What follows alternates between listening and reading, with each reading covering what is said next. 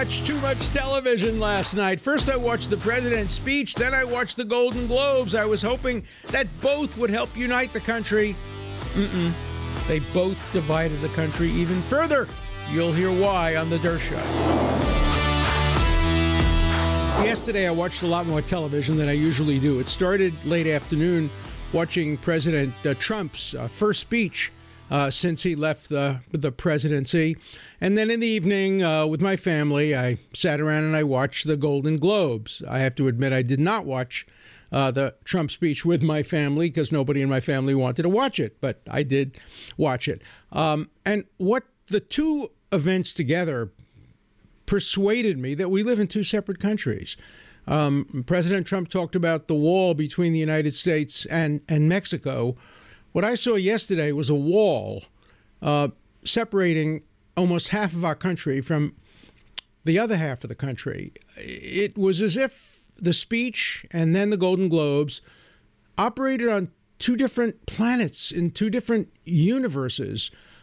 Neither spoke to the other half. It was quite remarkable. Let me start with the Golden Globes.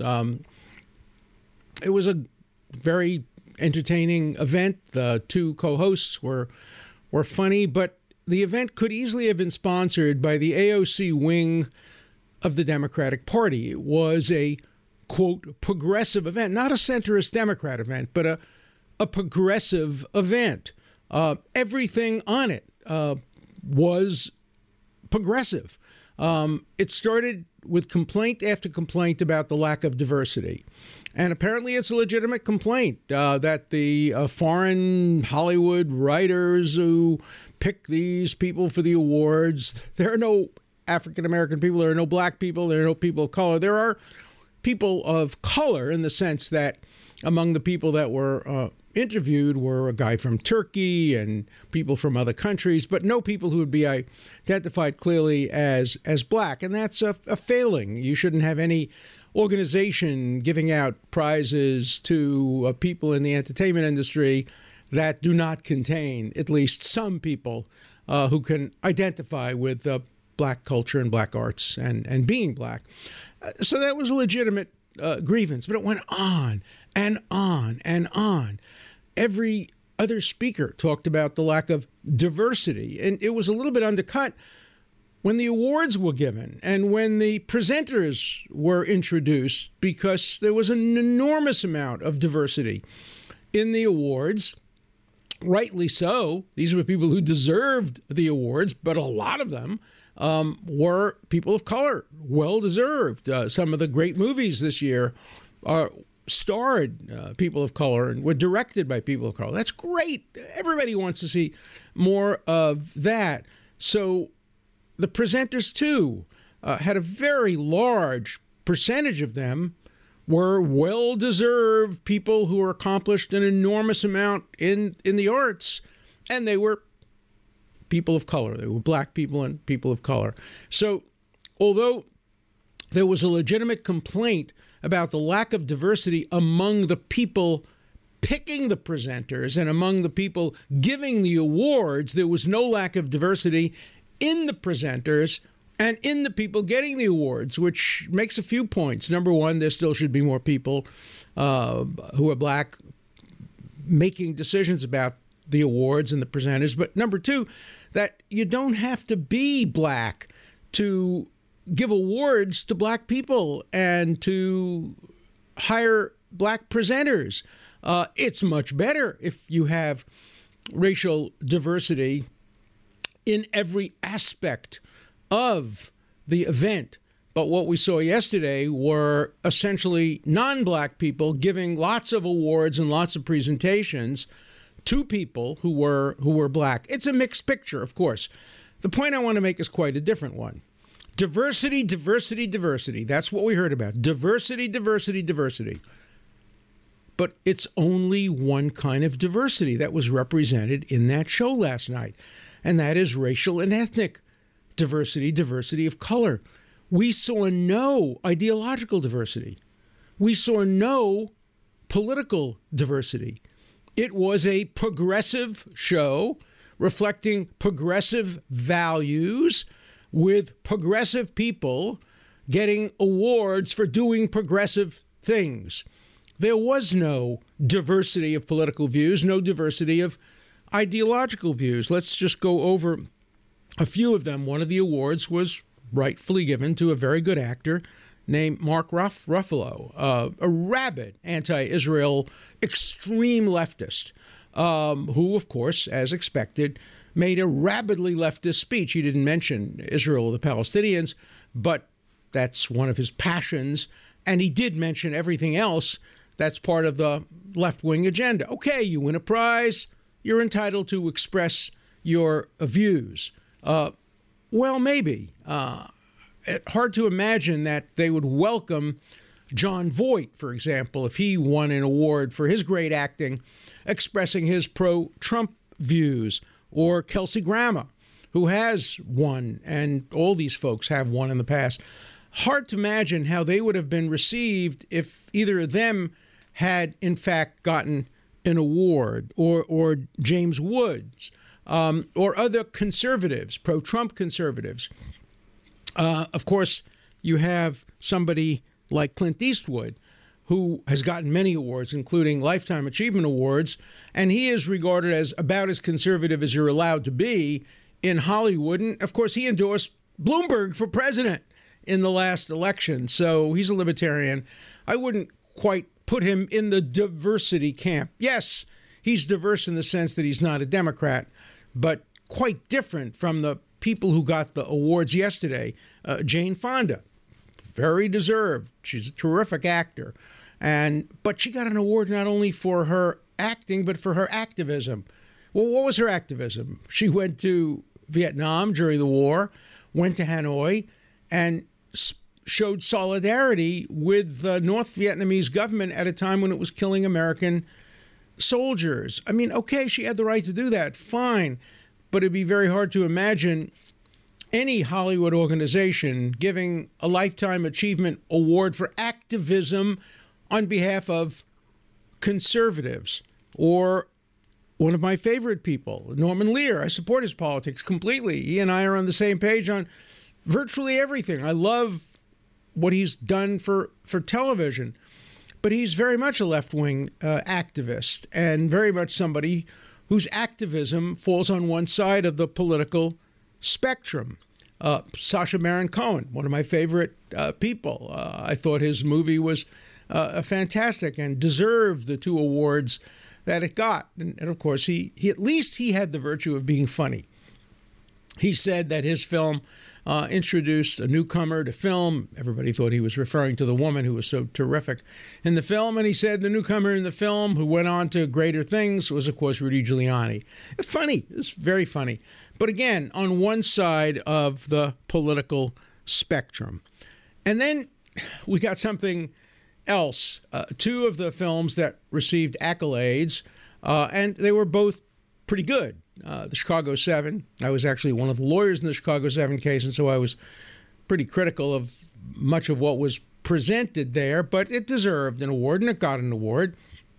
But you saw people kind of praising the Chicago 7, and the guy who got the award for playing Fred Hampton talked about what a wonderful man Fred Hampton was. Well, Fred Hampton advocated the killing of police officers. No doubt about that. That was part of what the platform of the Black Panthers were. Kill pigs. I hate even to use that term. It's such a horrible term. But here we have somebody being praised. Yes, he was killed under circumstances that were not in any way justified, but he was not a praiseworthy model, nor were my clients in the Chicago 7 case. Certainly not all of them, not the ones who yelled, "We want blood, we want violence." And then in the same breath that they were praising the Chicago 7 and Fred Hampton, they were condemning President Trump's speech on January 6th. Well, President Trump's speech was pablum compared to the speeches made by Hampton and the Chicago 7. President Trump talked about peacefully, patriotically hearing the voices of people who protested the election, wrongly, in my view, protested the election. Not wrong to protest, but I think their ultimate claim was ill-founded.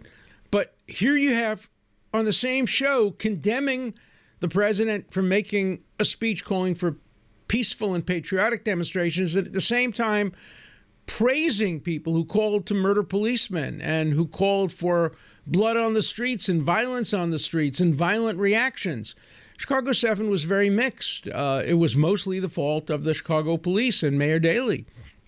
They were the ones who provoked much of the violence, but the Chicago 7 and those who were named as unindicted co-conspirators along with them came to Chicago to provoke violence. They didn't come to peacefully and patriotically have their voices heard. They wanted violence on the streets. They wanted bloodshed. And I defended their right to speak and to advocate as long as they didn't incite. But when I defended the right of President Trump to say peacefully and patriotically have your voices be heard, I was condemned by the very same people who praised the Chicago 7 and Hampton. So we have a very, very mixed message from the Golden Globes. Diversity, yeah, sure, we need more racial and ethnic diversity. But the last thing the Golden Globes wants is ideological diversity. The last thing they want is diversity of points of view, political diversity. And diversity is multifold.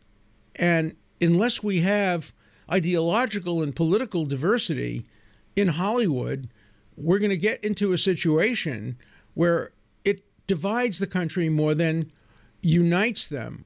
I'll give you an example. There's a great film called Nomads. I really, really loved that film, and I love the person who was in the film, the star. She should have gotten a Golden Globe Award. She didn't, but the director and the film got Golden Globe Awards, and they deserved it. But in real life, I strongly suspect, I haven't read the book, but having seen the movie, I strongly suspect, take this as a hypothetical, that many of the nomads were strong Trump supporters. Many of them were individualists. They were people on the fringes of society. There were probably people on the extreme left and probably people on the extreme right. I suspect if the film, and remember, the film interviewed a number of real nomads. They weren't just Hollywood actors, but real nomads.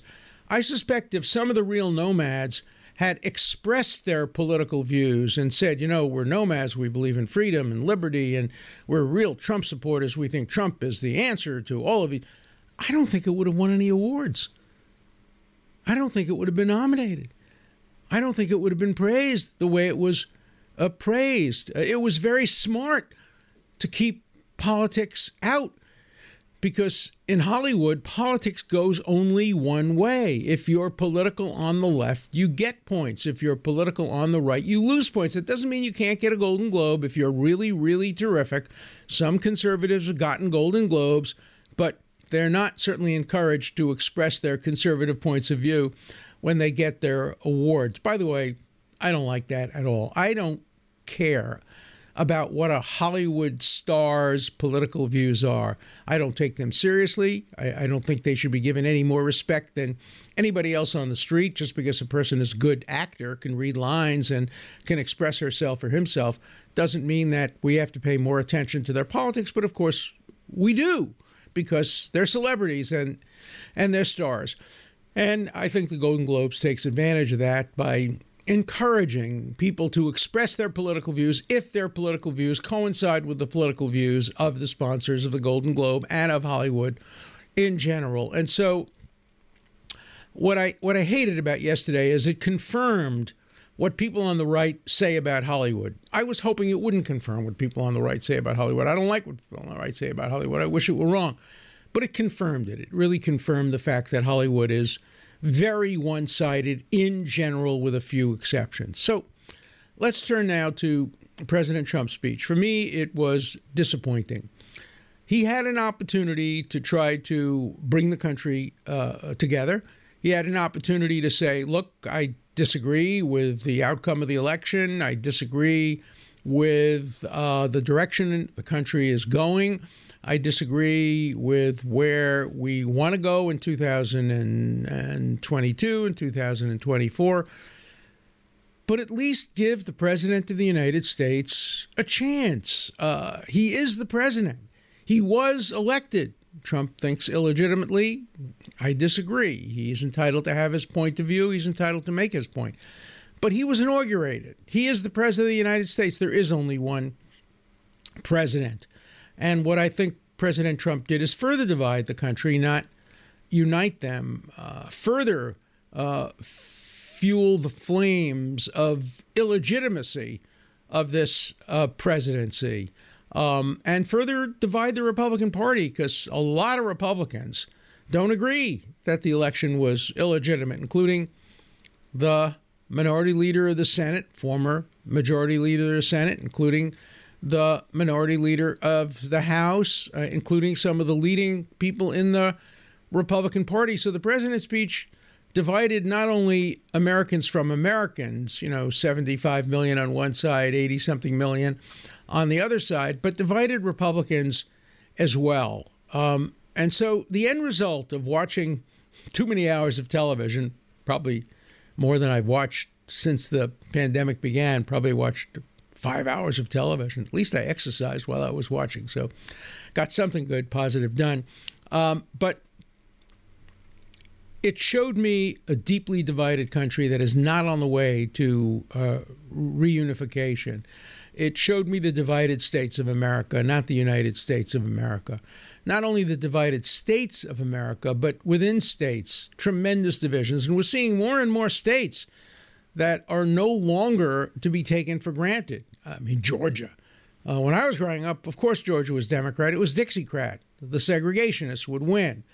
Then when the Republican Party under Nixon had the Southern strategy, Georgia became a state you could always count on. It was always going to go Republican. President Trump yesterday said that every senator he endorsed won election. Not quite. The two senators from Georgia that he endorsed lost to two Democrats, neither of whom was extremely well qualified.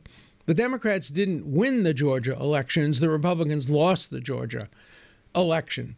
So Georgia is now a divided state. Florida, where I have my home, is very much a divided state. We saw that even in 2000 when the election really went to Al Gore, but because of miscounting and difficulties of getting to the ballot box and the butterfly ballot and Jews in Palm Beach County who inadvertently voted for Pat Buchanan, President Bush won the election by less than 600 votes. I call that a divided state when you get the presidency determined by less than 600 votes. Texas is now, in some ways, up for grabs. Interestingly enough, almost all the states that are up for grabs are states that were traditionally Republican and now can go Democrat. The traditionally Democrat states are really not up for grabs, maybe a couple of them in the center north of the country. But for the most part, these states, which used to be solidly Republican, Arizona, and others, are now very much purple states, no longer red states. So we have divisions within the Republican Party. We have divisions within and the United States. And for me, it was distressing because yesterday was an opportunity. It was an opportunity for Hollywood to be more embracing, more inclusive, more diverse. And it was an opportunity for former President Trump to reach out a hand and say, though I stand by my principles, and he said, I think the quotable statement he said is, I may win for the third time in 2024. He won in 2016, suggesting he won in 2020 and saying he may win again in 2024. He has the right to make all of those statements. But I do think the idea of saying we are one country and for the next years, at least give a period of time. We have another year and few months until the next congressional elections and another 3 years and a few months before the presidential elections. Let's give the current president the right to prove himself. Let's give him an opportunity to show he will build on President Trump's accomplishments in foreign policy, particularly the Abraham Accords and the recognition of Jerusalem as Israel's capital and the recognition of the Golan Heights as properly belonging to Israel. Let's join together and let's see if the president can build on these accomplishments. Let's see if the president can build on Trump's accomplishments. And there's no question he deserves credit for Operation Warp Speed and getting the vaccines made available as quickly as possible. And I would have loved to see both President Biden and former President Trump get together and join in urging Americans to take the vaccine. President Trump did that. He made a joke of it. He said Biden took the vaccine. It was so painless he didn't even notice. Okay, at least he's telling everybody to take the vaccine. And here you have, again, another situation where the current president can build on the accomplishments of the former president in getting the vaccines out there, getting 3 vaccines now available. That's a victory for all Americans. And we have to focus on what is good for all Americans. What are victories for all Americans? Peace in the Middle East is good for all Americans. Not letting Iran get away with attacking American contractors and American troops and perhaps an Israeli ship, that's good for all Americans. There are so many things that unite our country, that bring us together. And one of the things that should unite us is Hollywood. Hollywood is perhaps the most important export that the United States has today. No, it's not oil. No, it's not any of the other natural resources. It's the American way of life. And the American way of life is portrayed around the world by Hollywood, particularly now, where everybody is home and people are watching television. It's a great American export, and it should be more diverse. It should represent the diversity of American experience, not only the diversity of our racial identity, but the American experience. Hollywood can do more. President Trump could do more. I think the Democrats could do more. The Democrats bear a lot of the responsibility for dividing this country. It was a terrible mistake, constitutionally, legally, morally, politically, to impeach President Trump a second time for essentially his constitutionally protected speeches leading up to the horrible events of January 6th. It was a terrible mistake, terribly divisive for the Democrats to not just savor their victory and allow President Biden to move on and not give the center of attention once again on the Senate floor to former President Trump. So there's enough blame to go around here. And so yesterday, I saw the blame in Hollywood. I saw some of the blame in the former president's speech, some of the blame in the Democrats' attempt to impeach him for the second time and efforts to delegitimate him from the moment he came into office. Remember that there were efforts to impeach him 18 minutes after he took the oath of office. So let's not blame only the Republicans for not accepting victory, defeat, the outcome of elections. The Democrats did the same thing. Jamie Raskin protested the 2016 election, as he had the right to do, but so did President Trump have the right to do it. Was it right for either of them to do it? That's a very, very different question. In America, you have the right to be wrong. That doesn't make it right to be wrong. That means you have the right to march through Skokie in Illinois if you're a Nazi. You have the right to deny the Holocaust. You have the right to tell really bad jokes on SNL, Saturday Night Live, about how Israel doesn't give vaccines to its non-Jewish population. Totally, totally, totally false. You have the right to do that. You also have the right to protest it, as people did protest. Look, America is a great, diverse country. We are diverse not only racially, we're diverse ideologically, we're diverse politically, we're diverse in every possible way. The greatness of this country is its diversity. We are all the children, grandchildren, great-grandchildren, great-great-grandchildren of immigrants, one way or another. Our families, my family, came to America voluntarily. The children and grandchildren of slaves were brought to America involuntarily. The children and grandchildren of Native Americans were slaughtered, their grandparents were, and were denied their rights under treaties. It's a complicated country. African Americans were owned by Native Americans. Wow, that's complicated, isn't it? You had Native Americans who owned slaves. You had former slaves who owned slaves. You had people of every racial, ethnic background owning slaves. And we're so complicated. Our history is so complicated. Let's not simplify it. Let's not create divisions where divisions are unnecessary. Let's look to the future of our country and its greatness. Let's unite wherever we can unite. I'm not saying drop your principled opposition to what's going on in the current administration if you're a Republican. Stand up for what you believe is right. But try to focus on the issues that unite us, fighting against common enemies, whether it be the coronavirus or Iran or, in some respects, China and other countries.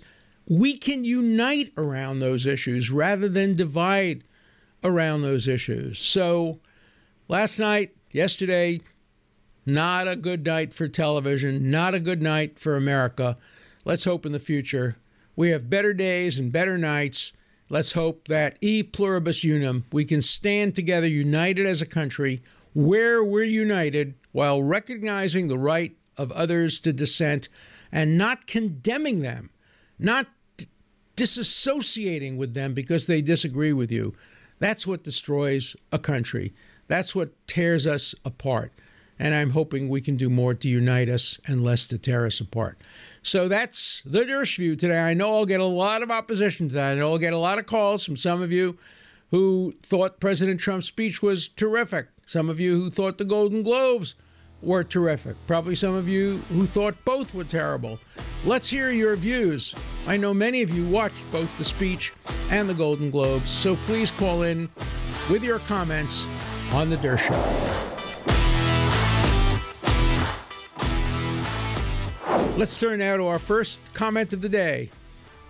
Hi, Professor Dershowitz. I have a First Amendment question, so I think I'm talking to the right guy.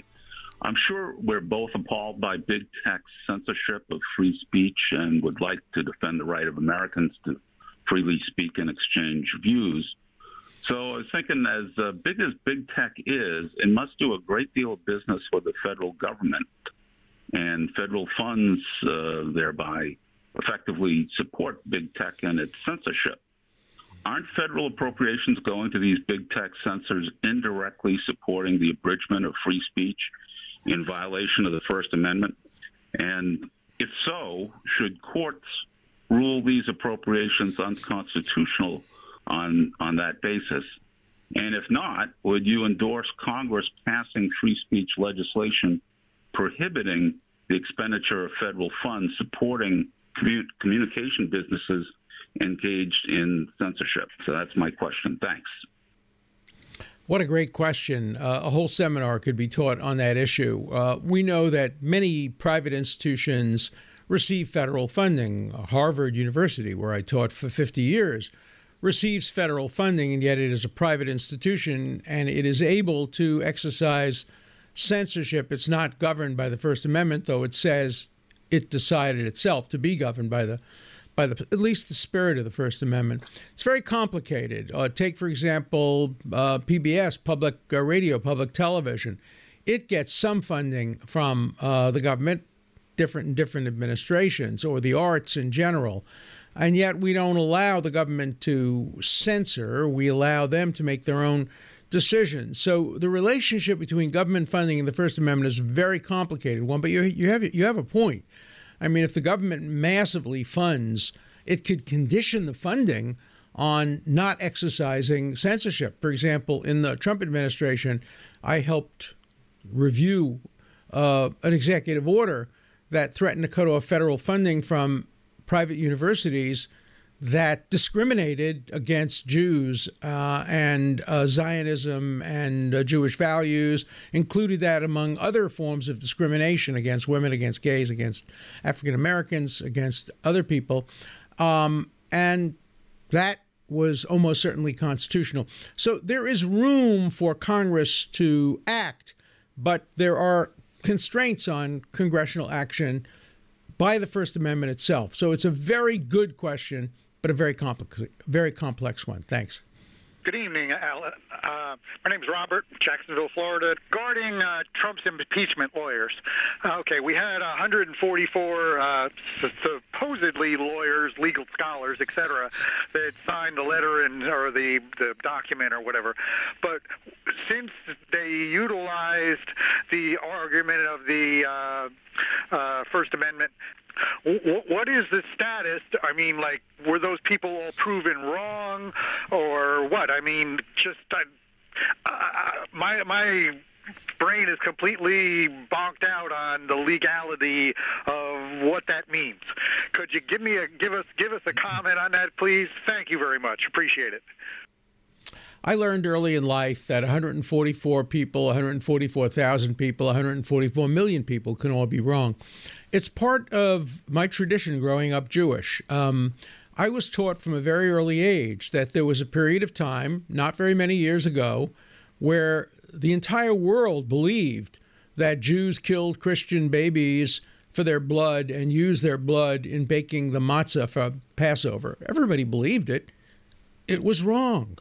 Everybody believed that Jews poisoned the wells that caused the Black Plague. It was wrong. So early in my life, I was taught never to base my opinion, certainly not my facts, on what other people believe. I'll listen to what people believe. I have an open mind, but just because 144 professors or scholars or academics believe that the First Amendment didn't apply to President Trump's speech, that doesn't make it right. All 144 of them were wrong. I was right. And I'm going to stick by my position, no matter how many people are on the other side. I think part of the reason for my success as a lawyer and as an academic and as a public figure is I have my own compass. I listen to my internal compass. I pay attention to what people say outside. It's also the cause of so much criticism of me. People think I'm arrogant and know-it-all because I stand by my views. I am consistent. My views have been consistent over my 65 years of advocacy for freedom of speech and for due process, and I'll be darned if I'm going to change those views at age 82 and a half. Today's my half birthday. I'm 82 and a half as of today, and I'm not going to change my views based on what 144 people say. So no, they were dead wrong, and I was right.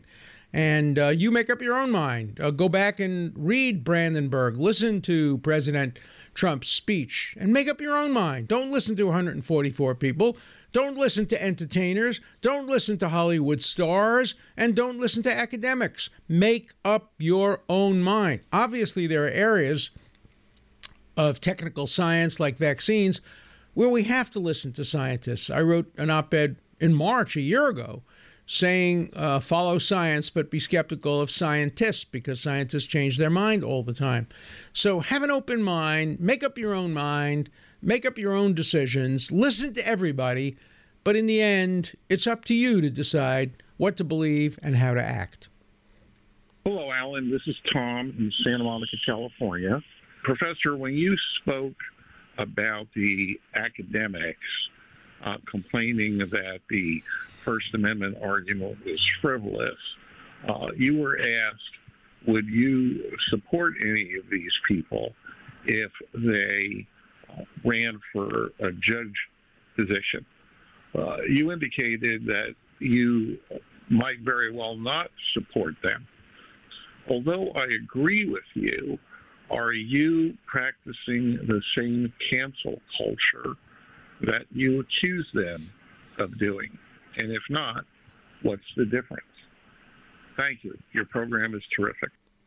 That's a good point, and it's a legitimate criticism. I wouldn't oppose them for judgeship or professorship, but I'd ask them hard questions about it, and I'd take that into account as a factor if somebody was so partisan that they couldn't really objectively determine facts in front of them as a judge or who was an appropriate academic. It would be a factor in my decision, but I'd give them an opportunity to explain. Maybe they could persuade me that I was wrong. But you're right. If I were to disqualify people based on their opinion, I would be guilty of the same intolerance and closed-mindedness that I accuse others. So I accept your point. This is Douglas Wood of Folsom, California. I just got through listening to your Der show focusing on the terrible thing that happened at Smith College. I was disappointed that you didn't really talk about the culpability as far as the president of the college was concerned and possibly other members of the college. Also, part of that story had to do with a librarian who protested such and ended up having to leave also. And period. I think those are important aspects of the case, and I think the college the president and whomever at the college should be sued, and sued in a very just sued with a lot of money asked for, because they need to be punished for not doing the right investigation. Thank you very much. I hope you can use what I've had to say, and I'm happy to talk to you. Well, you make a very good point. They did do a proper investigation. They did what they did was much worse. They did a proper investigation. They got the results. The results were that the young woman, the African-American woman, was totally wrong and completely at fault and had made false accusations of racism, and that those who were accused, the janitor, the librarian, the security officer, were completely in the right. But they didn't act on that. They did the right investigation, but then they were too afraid to go and follow the results of the investigation. I do condemn the president of the University of Smith College. Smith, by the way, has a long, long history of bigotry, It was one of the few schools that maintained anti-Jewish quotas for many, many more years after other schools had dropped it. Smith has a very bad history of intolerance and bigotry. But the president of Smith should be condemned for her wishy-washy attitude. She should have condemned and perhaps disciplined the student, not for initially what she did putting it on social media, but once the facts came out, for her to continue to call people racists and to destroy their careers and to bully them. She's a bully. To bully them. Yes, a 21-year-old can be a bully. And she bullied these people and ended up destroying their careers and, in some ways, their reputation and their lives. So I agree with you. I don't think Smith did enough. And I do think there is a potential lawsuit against the young woman for persisting in her claims of racism when the evidence plainly showed that it was she who was completely at fault. Yes, hi, this is Alfred Borneman. I'd like to know if Trump was correct in his analysis that it was constitutional for Pence to reject the election results that were sent in from the states and ask them to reconsider and recertify. Is that constitutional? I would like to know. The answer is clearly no. Pence had simply the duty to read the results. It was up to the members of the Senate. Under the Constitution, the vice president, as president of the Senate, has one role. He presides, and as part of a presiding officer, he casts the deciding vote when they are equally divided. But he has no power beyond that under the Constitution. And therefore, he had no discretion, no authority to unilaterally declare the votes invalid. He had the authority to call on senators and to have a vote, and if there was a vote at the Senate to declare the election invalid, that would be one thing, but there wasn't. They had a half a dozen, maybe more, maybe even a dozen, maybe 2 dozen, but they certainly didn't have a majority. And the vice president has no independent authority other than presiding officer. He's not elected to the Senate. He doesn't get a vote in the Senate except when they are equally divided. And so President Trump was wrong constitutionally. Vice President was right constitutionally in saying that his role was simply to read the results of the election and to listen to what the senators themselves wanted to do. Hi, this is Sandra Doan from Jacksonville, Florida. And I want to talk a little bit about voter ID. When I hear resistance to voter ID, called voter suppression. I'm wondering what the history of that is. In today's world, we have to have ID, cash a $2 check when one goes to a doctor's office, and I just think that it's just reasonable to show up to vote with picture ID. Enjoy the show very much, Professor Dershowitz. Thank you. I appreciate your question. Historically, voter IDs have been used to disenfranchise minorities, to disenfranchise people who are afraid that by getting an ID, they may be deported or something of that kind. That doesn't mean that voter ID could not properly be required. I think you'd need several steps before you required voter ID. The first step is you have to make it much easier to get ID. You have to be able to get voter ID cards by mail so that old people, poor people, people who work 3 jobs can get it. You have to make it as simple as possible, maybe online, with all kinds of checks. But you have to make it very easy to get a voter ID before you can require a voter ID. And that would be the best thing. Look, I think eventually we are going to move toward more flexibility in voting. President Trump, in his speech yesterday, talked about having everybody have to come to the poll and vote unless you have you're in the Army or you're abroad or you're have a medical reason, but everybody else should have to go to the polls to vote. That's a reasonable debate to have, whether the movement toward mail-in ballots, ultimately the movement toward computerized voting, is a good thing or a bad thing. I'd need a lot more data to assess that. There are 2 goals in voting. Number 1, maximize the vote, get out as many votes as possible. Number 2, minimize the number of fraudulent or improper votes. Those require a balance because there's no free lunch. The easier you make it to vote, the more you're going to get mistaken ballots. Remember, in the early days of our republic, when only white male property owners over the age of 21 in some states who were Protestants, when only those people could vote, it was very easy to check ID. You just knew everybody. As we broaden suffrage to include young people, women, people of color, et cetera, inevitably more people cause more problems. But it's a balance that has to be struck. We want maximum voting. No party should ever have as part of its goal to minimize voting because it helps them electorally. That's just wrong.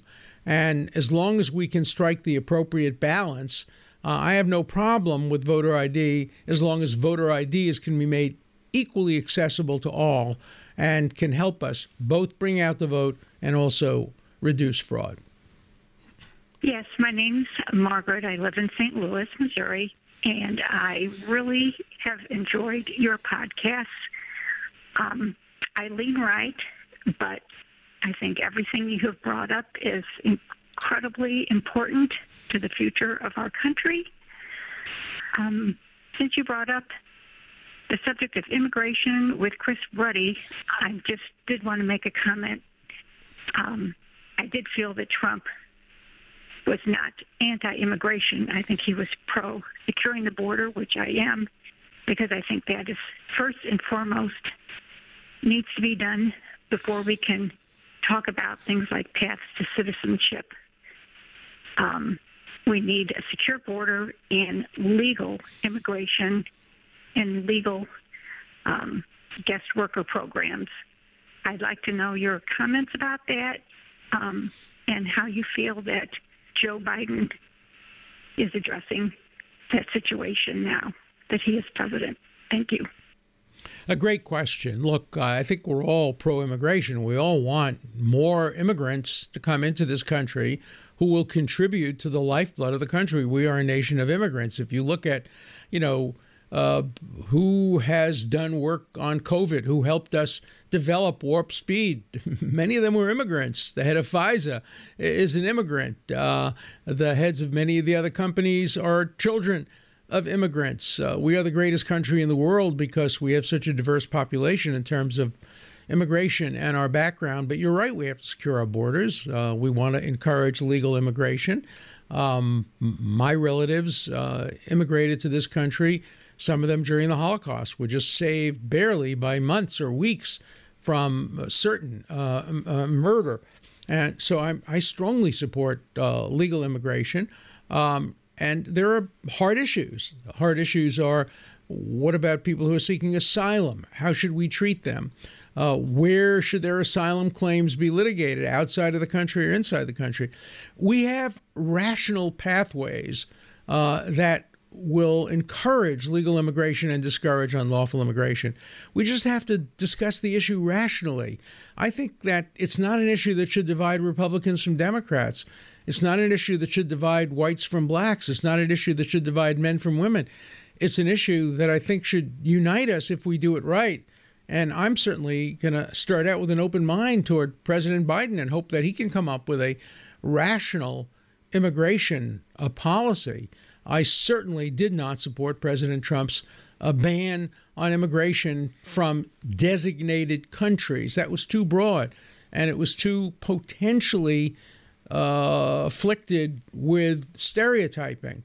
I would much prefer to see individuals judged based on their individual merit, not based on national origin or ethnicity. And I certainly didn't approve of President Woodrow Wilson's effort to limit immigration based on the percentage of people from different countries who were in the country in 18, whatever it was. Those were racially based. So we can have a rational immigration policy, and I'm hoping that President Biden devotes a lot of attention to that issue, because we benefit when we get legal immigrants and we don't benefit from illegal immigrants. I think that's something we can all agree to. Hi, Professor Dershowitz. My name is Block. I reside in New Rochelle, New York. I wanted to ask you about the fact that back during the 1990s, racketeering laws were used to go after pro-life organizations. Eventually, it made it to the Supreme Court, and even Ruth Bader Ginsburg said that this was a violation of the First Amendment. I wondered what your opinion was on that case. I've always wondered about that. I've watched on interviews, and I've never heard you answer that. Thank you. Thanks. You've never heard me answer it because I've never been asked it, and thank you for being the first to ask me that question. I am generally not in favor of the racketeering, influence, corrupt organization law, RICO. It's too broad. It exists, and it's used very positively in some instances. It should never be used in the First Amendment context. It should never be used against either side of the abortion choice debate, because if you use it against one side, you can use it against the other side. And the First Amendment has to prevail. It has to trump.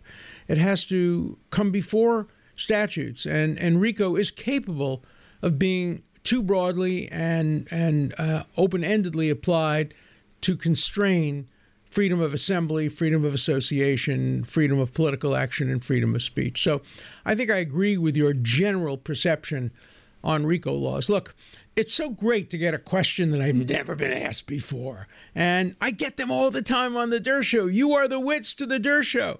And thank you so much for asking me these hard questions. I mean, these are the kind of questions that I would look forward to when I taught courses at Harvard Law School. I miss teaching, so it's a thrill to be able to teach and participate with you in a kind of Socratic dialogue. You ask me the questions, I give you the answers. The next day you can ask me more questions.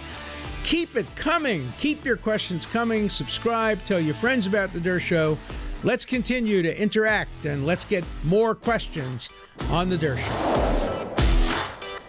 An important part of The Dersh Show is your voice, your questions, your comments. Please call 24/7. The number is 216-710-0050. Keep your comments short and to the point. Again, the number for you to call 24/7 is 216-710-0050. Hard questions, criticisms, everything's fine. Just keep your questions short, and I'll answer them all on The Dersh Show.